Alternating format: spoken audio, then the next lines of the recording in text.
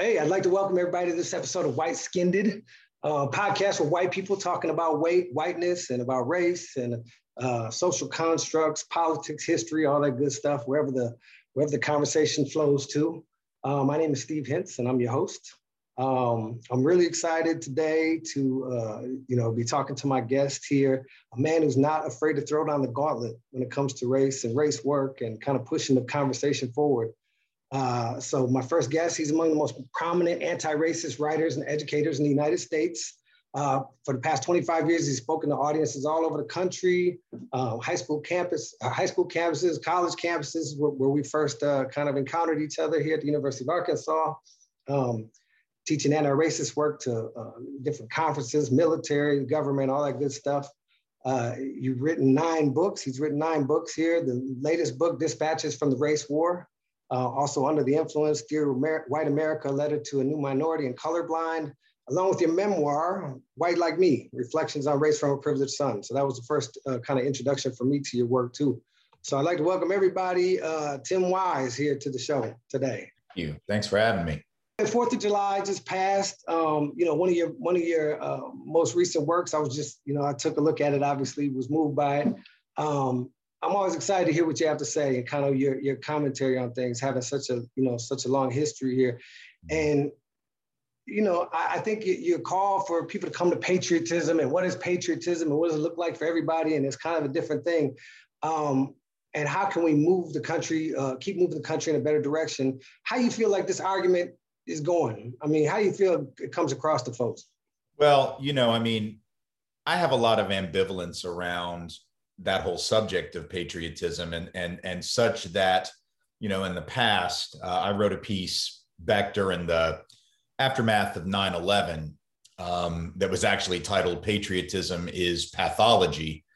And the argument there was basically, that I rejected it because it so easily devolves into nationalism and ends up being used to justify war. I still believe that, but I also know that we have to be really careful, those of us on the left and in the social justice, racial justice community, not to completely cede the ground to the right, when it comes to the notion of love of country. And so even though I reject patriotism as a practical matter, because I know it almost always devolves into nationalism, not just here, but in other countries as well, I'm sure.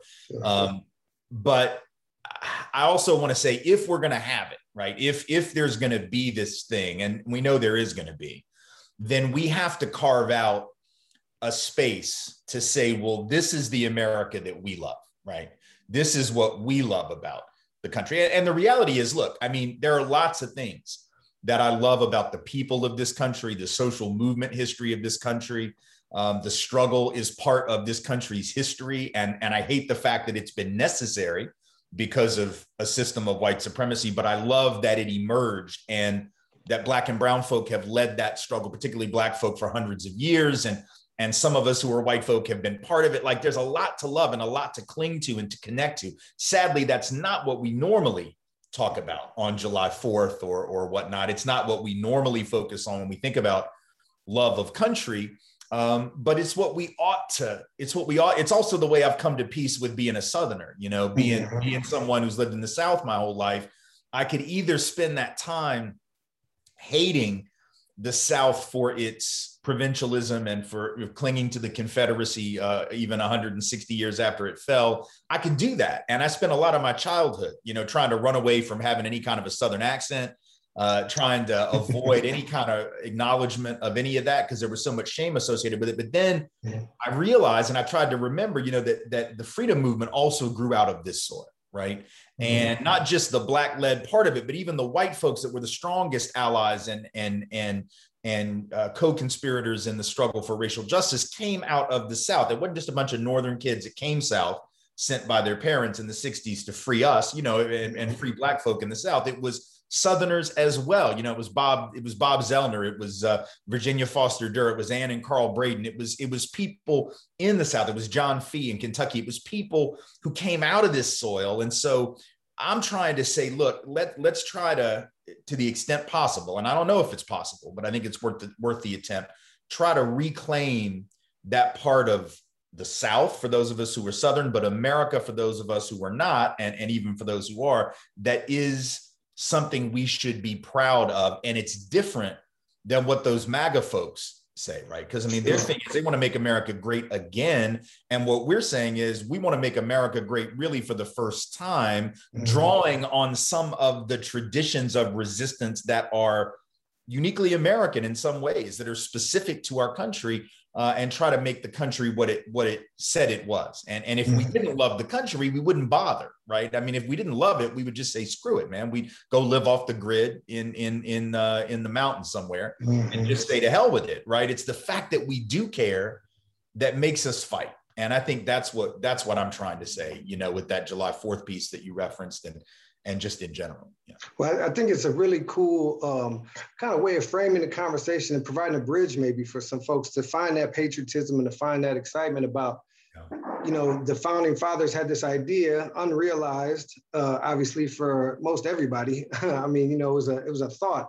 And to think that you can create the language around that engages more people who have, you know, been left out of that conversation to see a way in the future, especially the outsized impact that America's had on white supremacy around the world and anti-Blackness around the world. Maybe, like you said, that leadership for the movement for the world comes out of here as well. I mean, with some of those conversations. I mean, in some ways, right. I mean, if the argument is, and I think it is, you'll hear Black folks say this, and other folk of color will say it, look, white folks, y'all made the mess. You got to be part of cleaning this up, right? It can't just all fall to Black and brown peoples.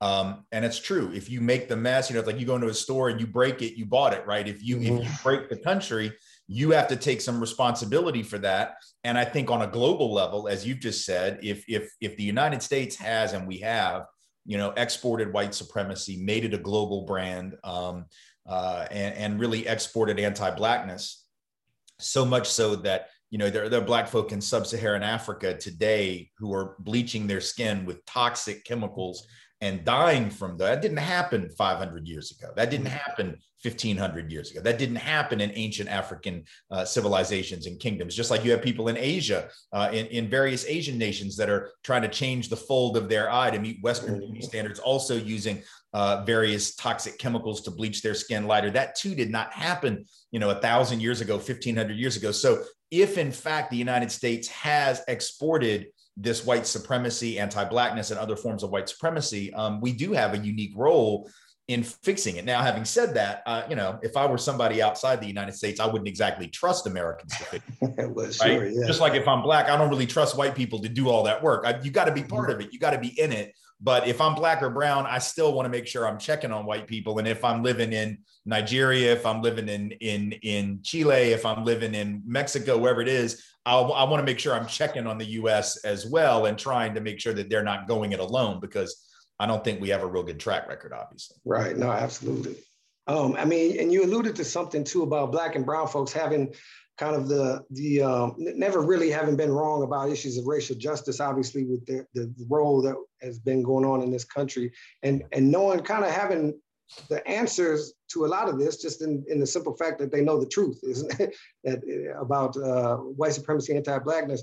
Where does that leave you and me as, you know, kind of engaging white folks to the conversation, people who don't even think that this conversation has to take place, but getting people to listen to Black and brown leaders who have a lot of that perspective that we need in order to get out of this situation, but not using our white maleness to kind of have the answer or think we have the answers, but right. You know, what is our role here in the middle?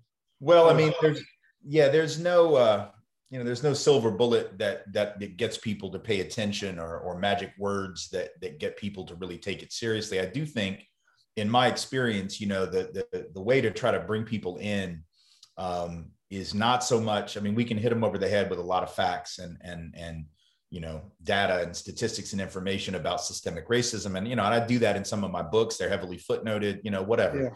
Yeah. And we also know what the social psych research says, which is that facts don't change people, right? Like, people actually don't come to the Lord based on facts, so to speak. Right. They do it based on their own faith. They do it based on their feeling. And so you have to actually approach people, and it's somewhat counterintuitive, right? The white way of doing things, frankly, the very Eurocentric way of doing things is just like, let me hit you over the head with all these facts. Mm-hmm. I don't have to give you an analysis. I don't have to tell you stories. Narrative doesn't matter, right? It's just this sort of quantitative method.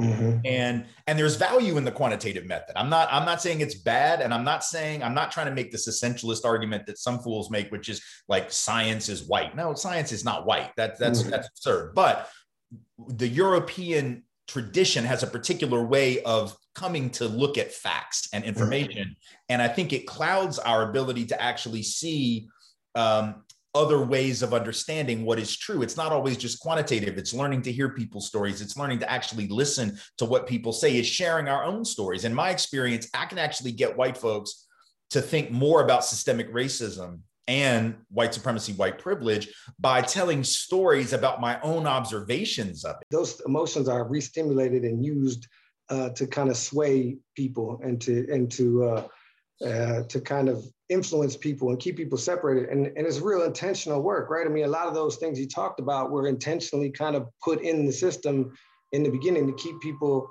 those stories and the emotion work. And it's still reinforced a lot in our media and all that stuff. So that's kind of a systemic pressure, isn't it? From, kind of a socialized pressure as well. So how is that needed? Is that level of socialized pressure needed to be lifted in order to really influence? Or are you talking about like individual work between people? How far can that get us? Well, yeah. I mean, I think trying to completely undo socialization around, racialized fear is that's the work of many lifetimes, right? I don't anticipate that we're going to be able to undo the psychology of white supremacy entirely in any short period of time, because this is hundreds of years and multiple generations of ingrained conditioning, propaganda, et cetera. And I think, I can't prove this, but I think it's reasonable to conclude that to some extent, that fear, that anxiety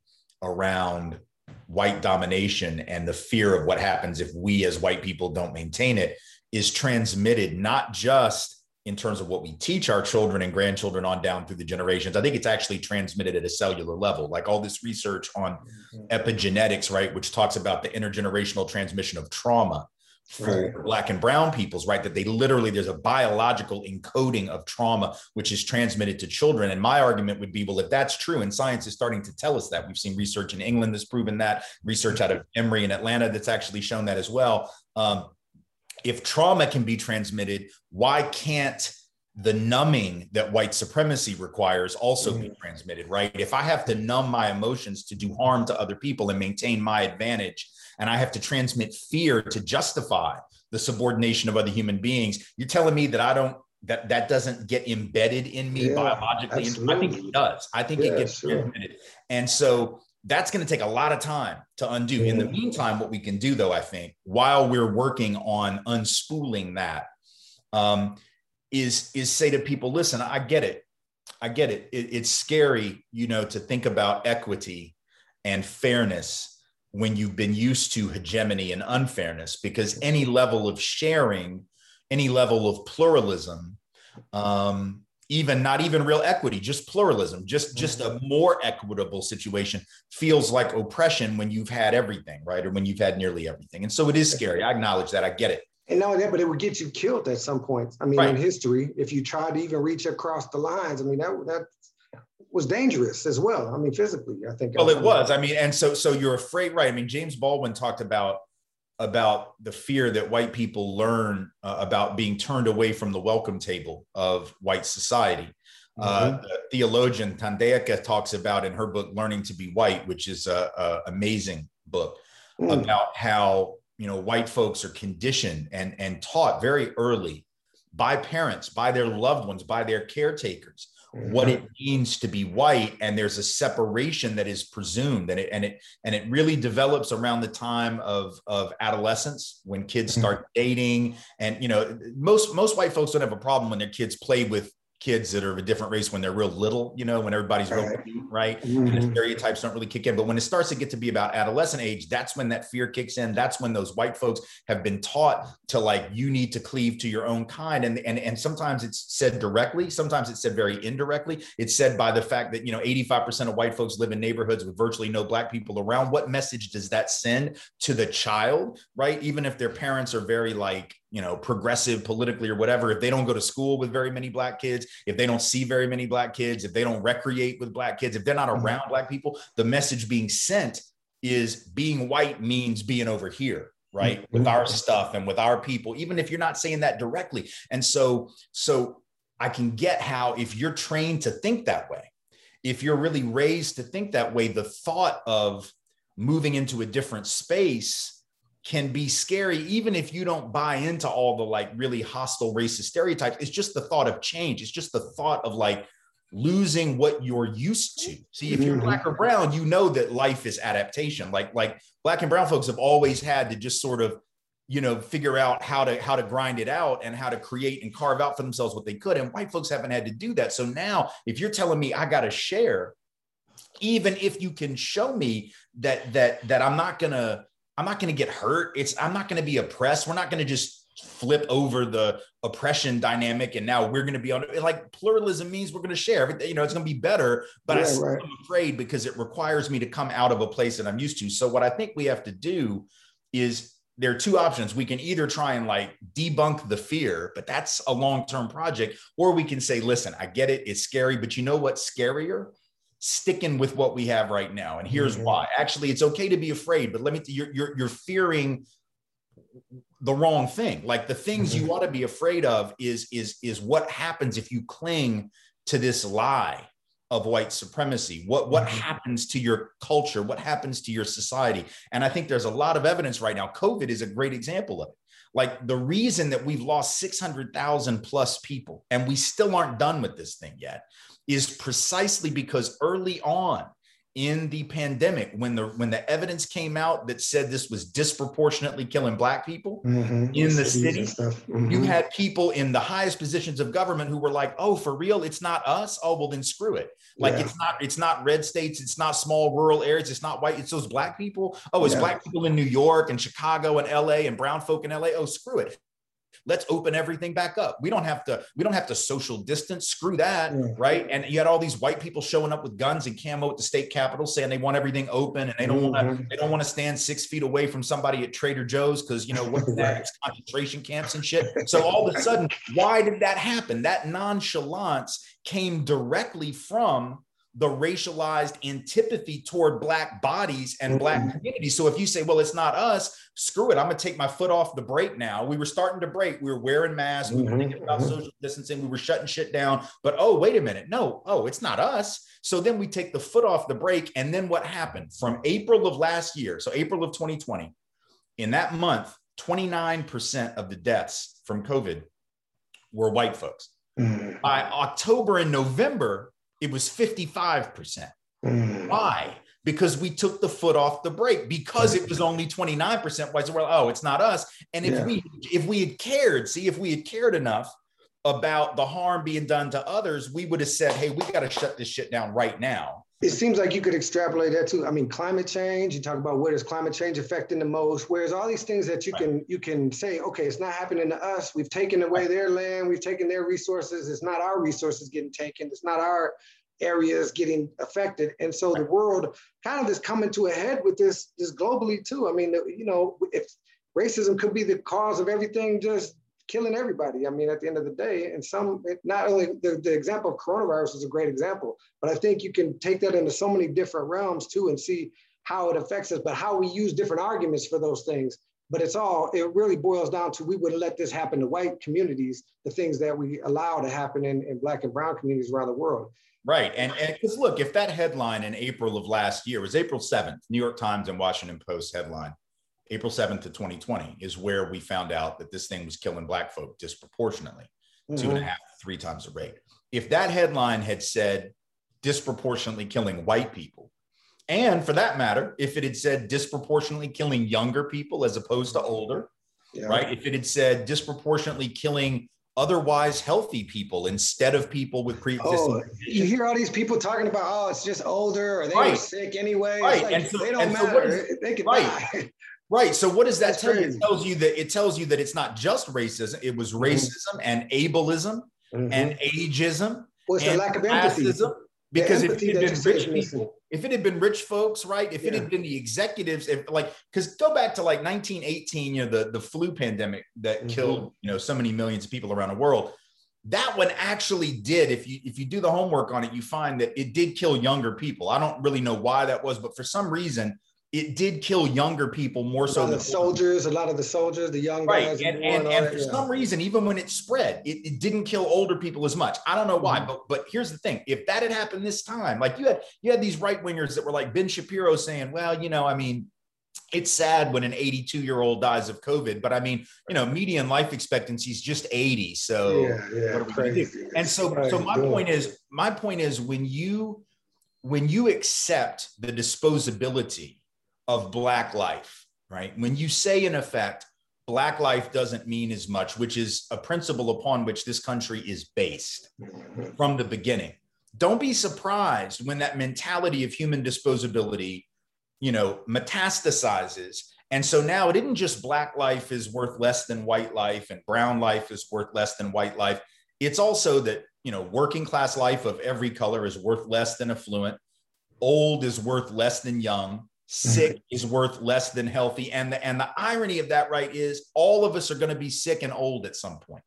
All of us are going to get older. So even if you're not vulnerable now, that mentality will catch up to you. Sure. And so what I want us to think about, and you mentioned it with climate, it's a good example because all the earliest effects of climate change were being felt in Africa first and being felt in poorer, darker parts of the world. So places that have been exploited, places that have been raped and pillaged and things for hundreds of years. I mean, the land has been just used up and taken. Right. And so the resource exploitation that first effects there has now spread. The effects of that, the consequences of that. When you think about in this country, the opioid crisis, you can go down the list of all the things that we know were happening in other communities, and we didn't take care of business because we didn't care. We just didn't give a shit. And so now little Jimmy John down at the trailer park, can't get rehab because we just have prison cells for drug addicts. All we have is prison. And we know why. So what I want us to do is borrow, and this is the great irony of this attack right now on critical race theory. One of the important contributions of critical race theory and its real founder, Derek Bell, was his argument that, and a lot of people don't like to hear it, including white liberals, but it's true, and he documents it pretty conclusively, that all of the real progress that's ever been made in this country when it comes to racial equity didn't happen because white folks woke up, from a deep racist slumber and said, "Oh my gosh, we got to change our ways." It wasn't some enlightenment.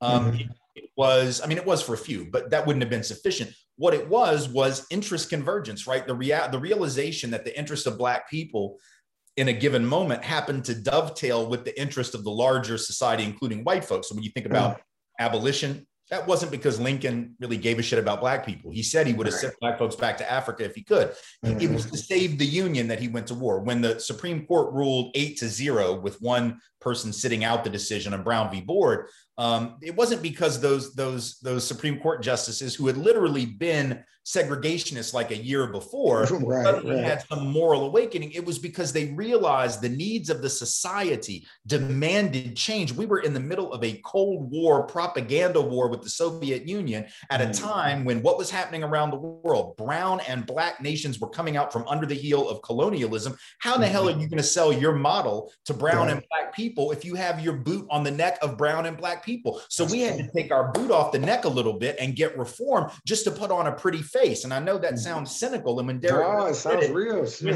said it, he meant it a bit cynically. But I'm saying, hey, if that's true, then we can work with that. Okay, fine. If it takes interest convergence, then where are the points right now where we might have some interest convergence? It seems like COVID is one, opioid crisis, lack of healthcare. Why do we not have universal healthcare? Well, the research is done on this. The number number one thing that explains the most highly correlated factor with white opposition to universal health care for all is the belief that Black people will cheat the program if we had that. That is the number one most highly correlated factor for white opposition to those programs. What's the irony of that? The irony is now I don't support that because I don't want them to cheat the system, but then I don't have health care. Right? Or I don't have affordable health care. Now I'm facing medical bankruptcy, but at least those Black people didn't get one over on me. What the hell kind of thing is that? Right. So we have to talk in those terms of interest convergence. And I know there are people who don't like to hear that. There are white liberals who don't like to hear it. There are also Black and brown folk who I respect greatly, who don't like to hear that because they feel rightly so that white folks ought to oppose white supremacy because it's a moral abomination. I get that. It is. And that ought to be enough. But I have been white for 52 years. And 52 years is long enough to know that if you're going to put all of your chips on that marker called white folks get a conscience this week, you're a much more ambitious gambler than I am. I mean, we talk about the world kind of being set up and racism kind of building the world that we have right now. What does it look like without racism? Whatever it is, it's got to be more sustainable and better than this. I suspect, look, you're right. I mean, if the wealth of the white West has been built on exploitation, and it has been, then by definition, whatever comes after that system is going to be less opulent. At least in relative terms. I don't know, the idea that it all is zero sum is not necessarily true. It might be that a more equitable society would be a more productive society. It might be that we actually grow the pie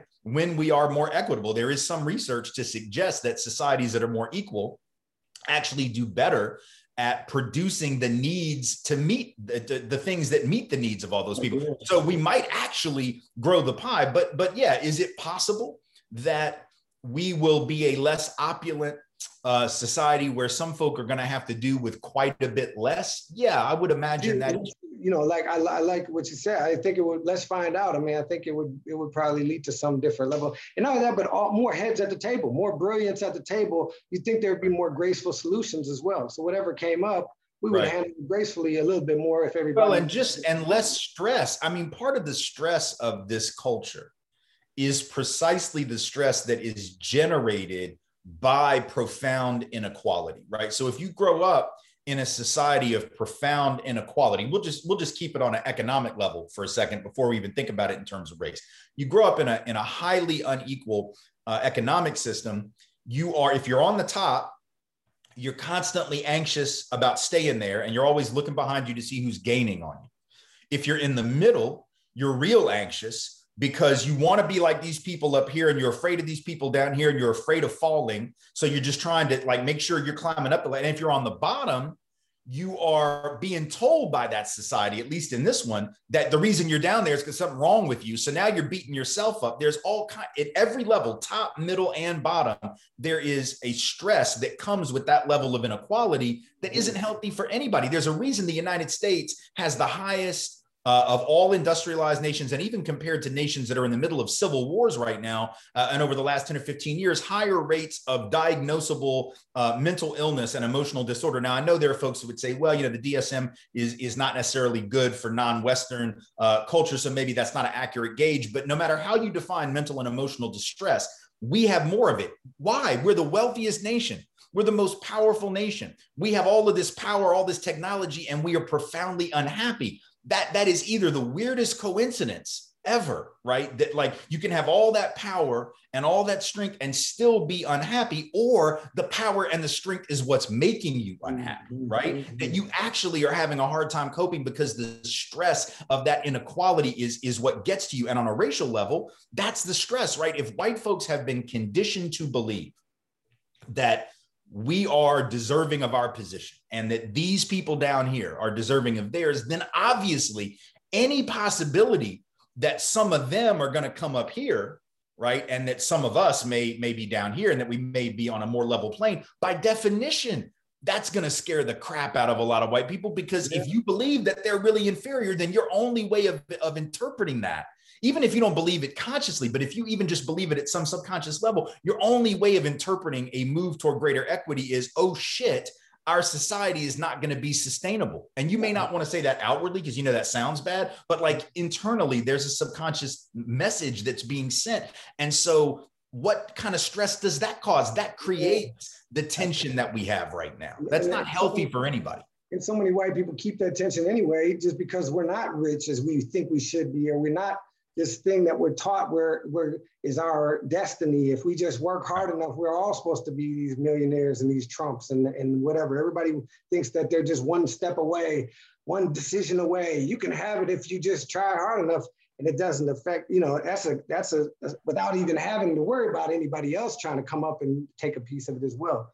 But I mean, I think just in the sense of the lessening the distress of Black and brown people and the death and the carnage that's happened for so long, just having that underlying everything we do is bad for everybody. I mean, it's obviously for Black and brown people, it's been devastating, and just to alleviate that would be the best thing ever for everybody, I think, in general, just spirits, hearts, minds, everything. And whatever else came, we could figure out the rest of it. It's kind of like, let's do it.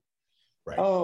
So, I mean, we talk about Michelle Alexander told about your recent book, Dispatches from the Race War. This is a question I thought of earlier about challenging white folks' truth. And this is what we're talking about here too, the truth that we're told white folks. So your book, I just want you to talk a little bit about your new book and tell me about how you get the brainchild for that. How did you come up with it, and what are you trying to put out? I mean, what do you? Well, I mean, that book is a product of my laziness in one sense, and what I mean by that is rather than write a new book with its own thesis and development, I just was like, I'm just going to put all these old essays together and crank out an essay collection, right? So there's a little bit of laziness. I'm going to be honest, it's sort of a lack of work ethic. I could have probably done better, but no, I felt as though I had done an essay collection back in 2009. Right after Obama was elected. And I thought, here we are, we've just come out of 8 years of the Obama presidency. And at the time that I was putting the collection together, coming toward the end of the Trump presidency. And I just felt like a lot had happened, obviously, since that last collection of essays, good, bad, and awful, that needed to be reflected upon in a collection so we could look at the trajectory of how the country had moved and not moved, how it had changed and not changed, how it had progressed and regressed at the same time over that 12 years. And so the collection begins with an essay that I wrote literally the night of Obama's election. And then it tracks that period and various, racial issues that emerged during the Obama years, going into the Trump years. And then there are some chapters that sort of span both of those eras that deal with white denial, that deal with historical memory, things of that nature. I just wanted to have all that in one place so that people can see this arc of mini history over that 12-year period and realize how central race and race issues are to virtually everything that happens in America. That has always been true, but the last 12 years have really highlighted why and how that's true. It's good for everyone, obviously, to hear these things and have this conversation, but there's a big swath of the population that, as you're formulating your newest line of argument, which makes a lot of sense, and I think if a lot of people heard that, they would have to think about it and have to question it. You've had death threats, you've had people, obviously throughout the course of your history, really threatened by what you say and what you're talking about. And how do you take that on? I mean, how do you present this in front of groups that may need to hear it and have that argument presented where they can actually kind of maybe come to some sort of different decision on it without getting yourself killed?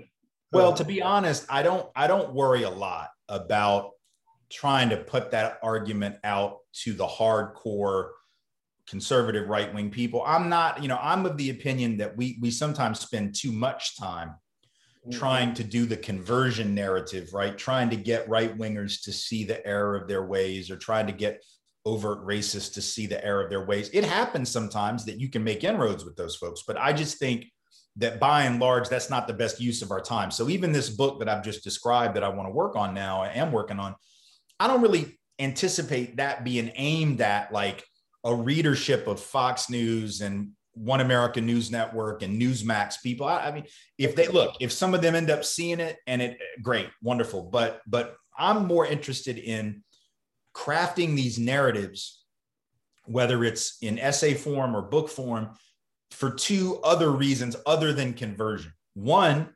is inoculation, right? So think about, even we think about the COVID vaccine, we know that that's not going to cure you if you already have it, but it might inoculate you with some boosters needed down the road against another round of it, right? Okay. And so I think of this as well. This can be inoculation. There are millions of people, especially young people, right, who are online.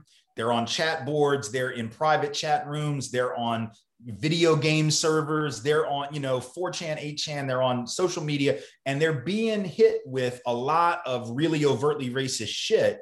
And I don't think that we've done enough to inoculate them against that, right? It isn't that all of them are going to become anti-racist activists. A lot of people are never going to be activists. It's just not who they are. We don't need everybody to necessarily be in the street yelling for justice. We just need to make sure that we're not having a new generation of young people co-opted by the far right and by fascism. That too is a victory. So if we can get some of this anti-racist thinking into the hands and the heads of neutral people who are neutral right now, who don't really know what to think or have never thought about this, that can be like an inoculation that can prevent them from becoming a problem. And that's an important piece. The second thing is getting these narratives in the hands of other reasonably liberal and progressive people who still need a reminder of why this is so important, right? I remember being a young person when I was like 18, 19, going to college. And I remember, if you asked me, let's say back in the day, how do you feel about like affirmative action, right? Which is a very minor equity initiative, but an important one. And that's why it's under attack. I would have told you, oh, I'm for it. But if you had really asked me like, well, can you defend it? Like I probably could have done better than most because I came out of a debate background. I wouldn't have felt super confident until I started reading some really amazing, important history stuff, sociology stuff, right? And then I started formulating my ideas. So it made me a better advocate because I was exposed, right? And so if we can get this analysis, an anti-racist analysis, in the hands of people who say they're progressive and anti-racist, but maybe don't have the courage of their convictions, it can give them the courage of their convictions. When you have the courage of your convictions, you're a better organizer.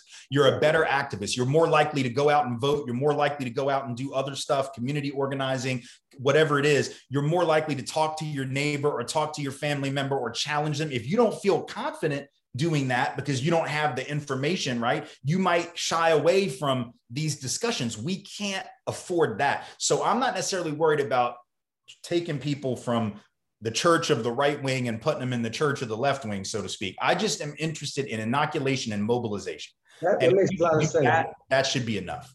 That it's just such an outsized influence on the country, the right wing. I mean, it's such a minority, but with such, I mean, through all the gerrymandering, through all the electoral college, through all that stuff, it seems like throughout the history of the country, people like yourself and people like myself who try to create this change, people like everybody who try to create a change, you keep coming up against this wall every time. I mean, it's like every 20 years, there's a new revolution. Every 20 years, there's a new movement. And the outsized influence of this group, somehow it has to be cut down or somehow it has to be neutralized in some way or another, right? I mean, doesn't that seem like, how do you do that without taking it directly to that group? Or how do you do that without directly dividing it up or breaking down that power structure? Well, I mean, you do have to break down that power structure. It's just a question of what's your path to that. And I think the difference is there are a lot of people who think that the path to that is by, getting a bunch of people to totally change their views. And if people want to do that, I'm all for it. But I think the bigger thing is, look, politics is about power and it is about numbers. And the reality is some people on the left sometimes we get very squeamish around power because we want to build bridges, and people on the progressive side of things want everybody to be on the same page. We want to have community and we want to have, and I'm all for that. But the reality is sometimes you just got to steamroll folks, and you have to, and the only way that you're going to do that is by building up your own base of people, mobilizing them, keeping them out there doing the work, and inoculating those truly sort of middle ground people. So some of them will come over to your side, but at the very least, you don't want them going over to the other side. And then you just have to work harder and smarter and out organize people, because the problems that you just identified are that's the proof that the problem is systemic. The fact that we keep having to recreate this struggle every generation, right, proves the systemic nature of the problem. That was the whole point of critical race theory, was to answer one question. The whole reason it was developed is to answer the question, why is it that in spite of the very real victories of the civil rights era, these profound inequities remain in place and not that much has changed?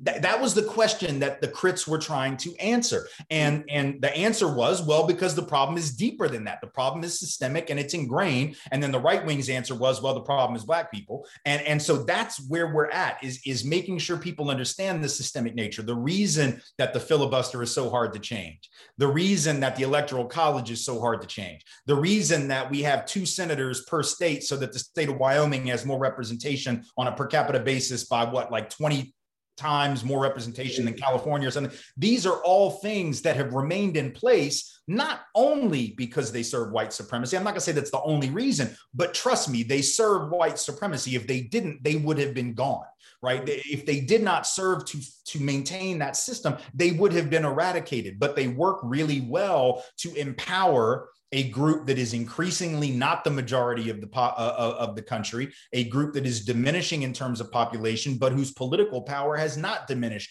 commensurate with the population size. And so that's why those things remain in place. That's the systemic nature of the problem. And we have to get people to think in those terms, which itself is difficult because our culture is constructed on the idea that the individual is the unit of analysis, right? In everything, we're hyper individualistic as a culture. So whatever it is, good or bad, is about good people or bad people. And so if we can just make people better, then the problem will go away. Well, I mean, yeah, if you could do that, but people are messed up, man. All of us are messed up. We're all flawed and damaged people. And what damages us, it really is the systems within which we operate. We get conditioned by those systems. We're growing up in a culture right now that absolutely trains us all to accept inequality, right? The fact that people turn against it is a miracle, because the system says, why would you do that? This country says, as its number one guiding principle, the cornerstone of our secular gospel, Genesis 1:1 in the Bible of Americanism is what? Anybody can make it in America if they try hard.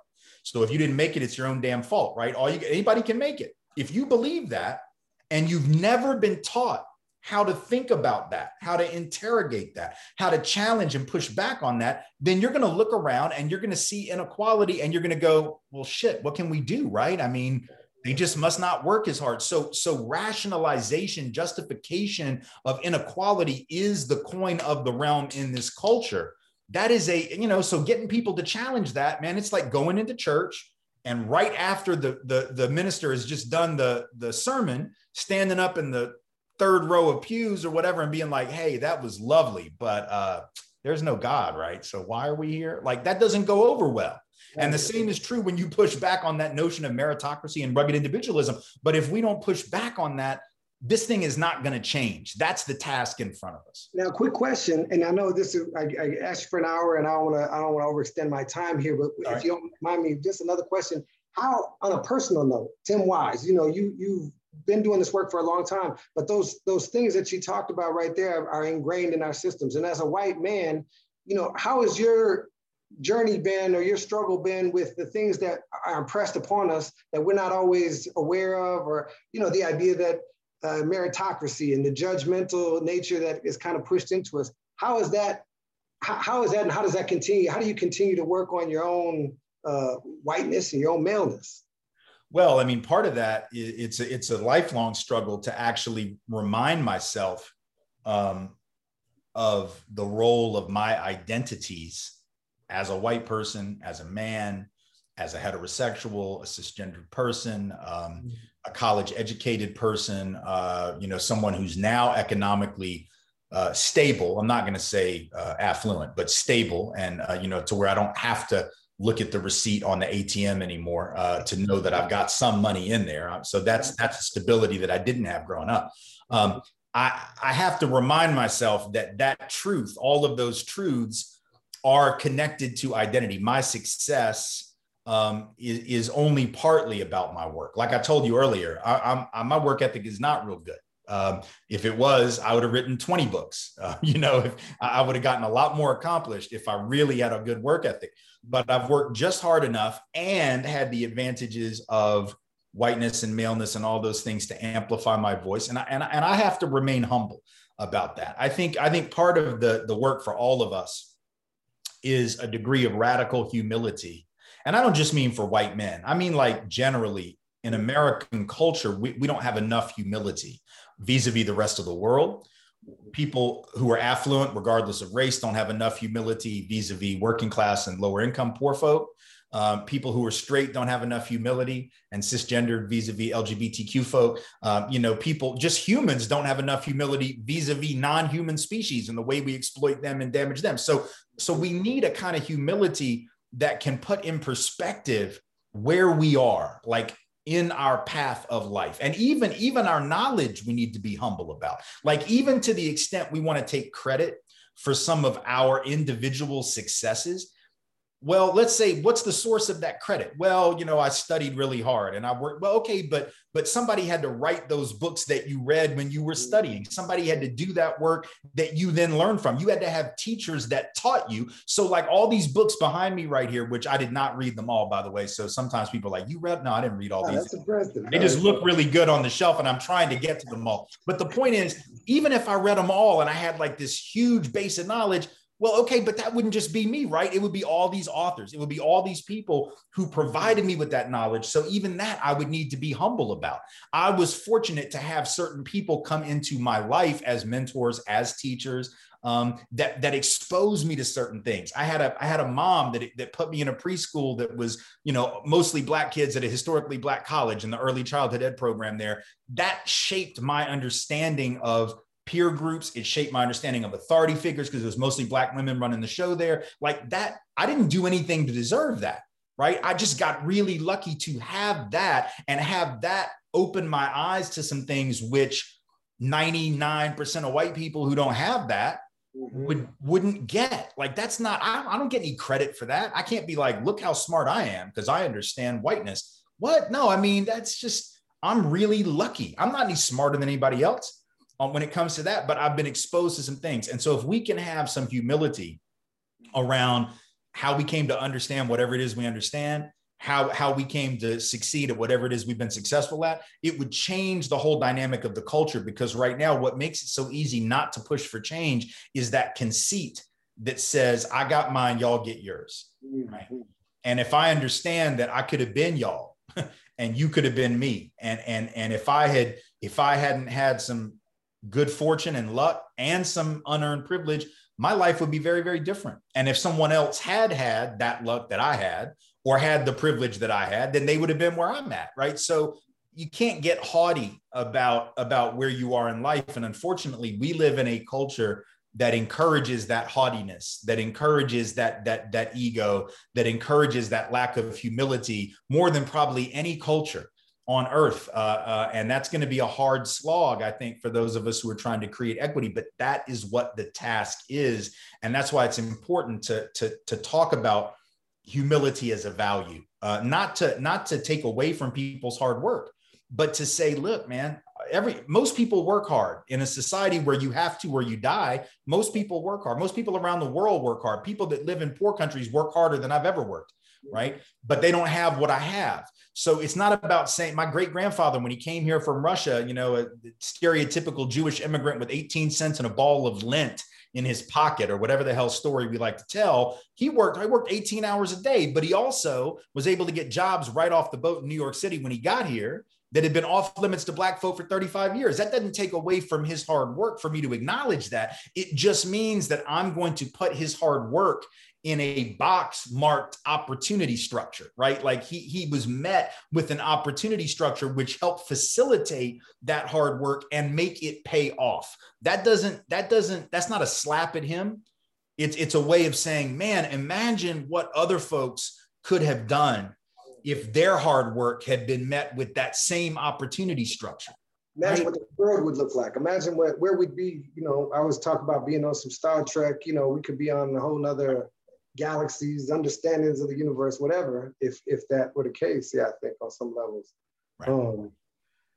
I can't thank you enough for all this brilliance and really taking the time to spend with me and the folks that are going to be listening to this podcast. I'm sure we're going to get a lot of great response, and hopefully, you know, we can come back and do this again sometime. I'd love to have you on as things progress and you got new things going on.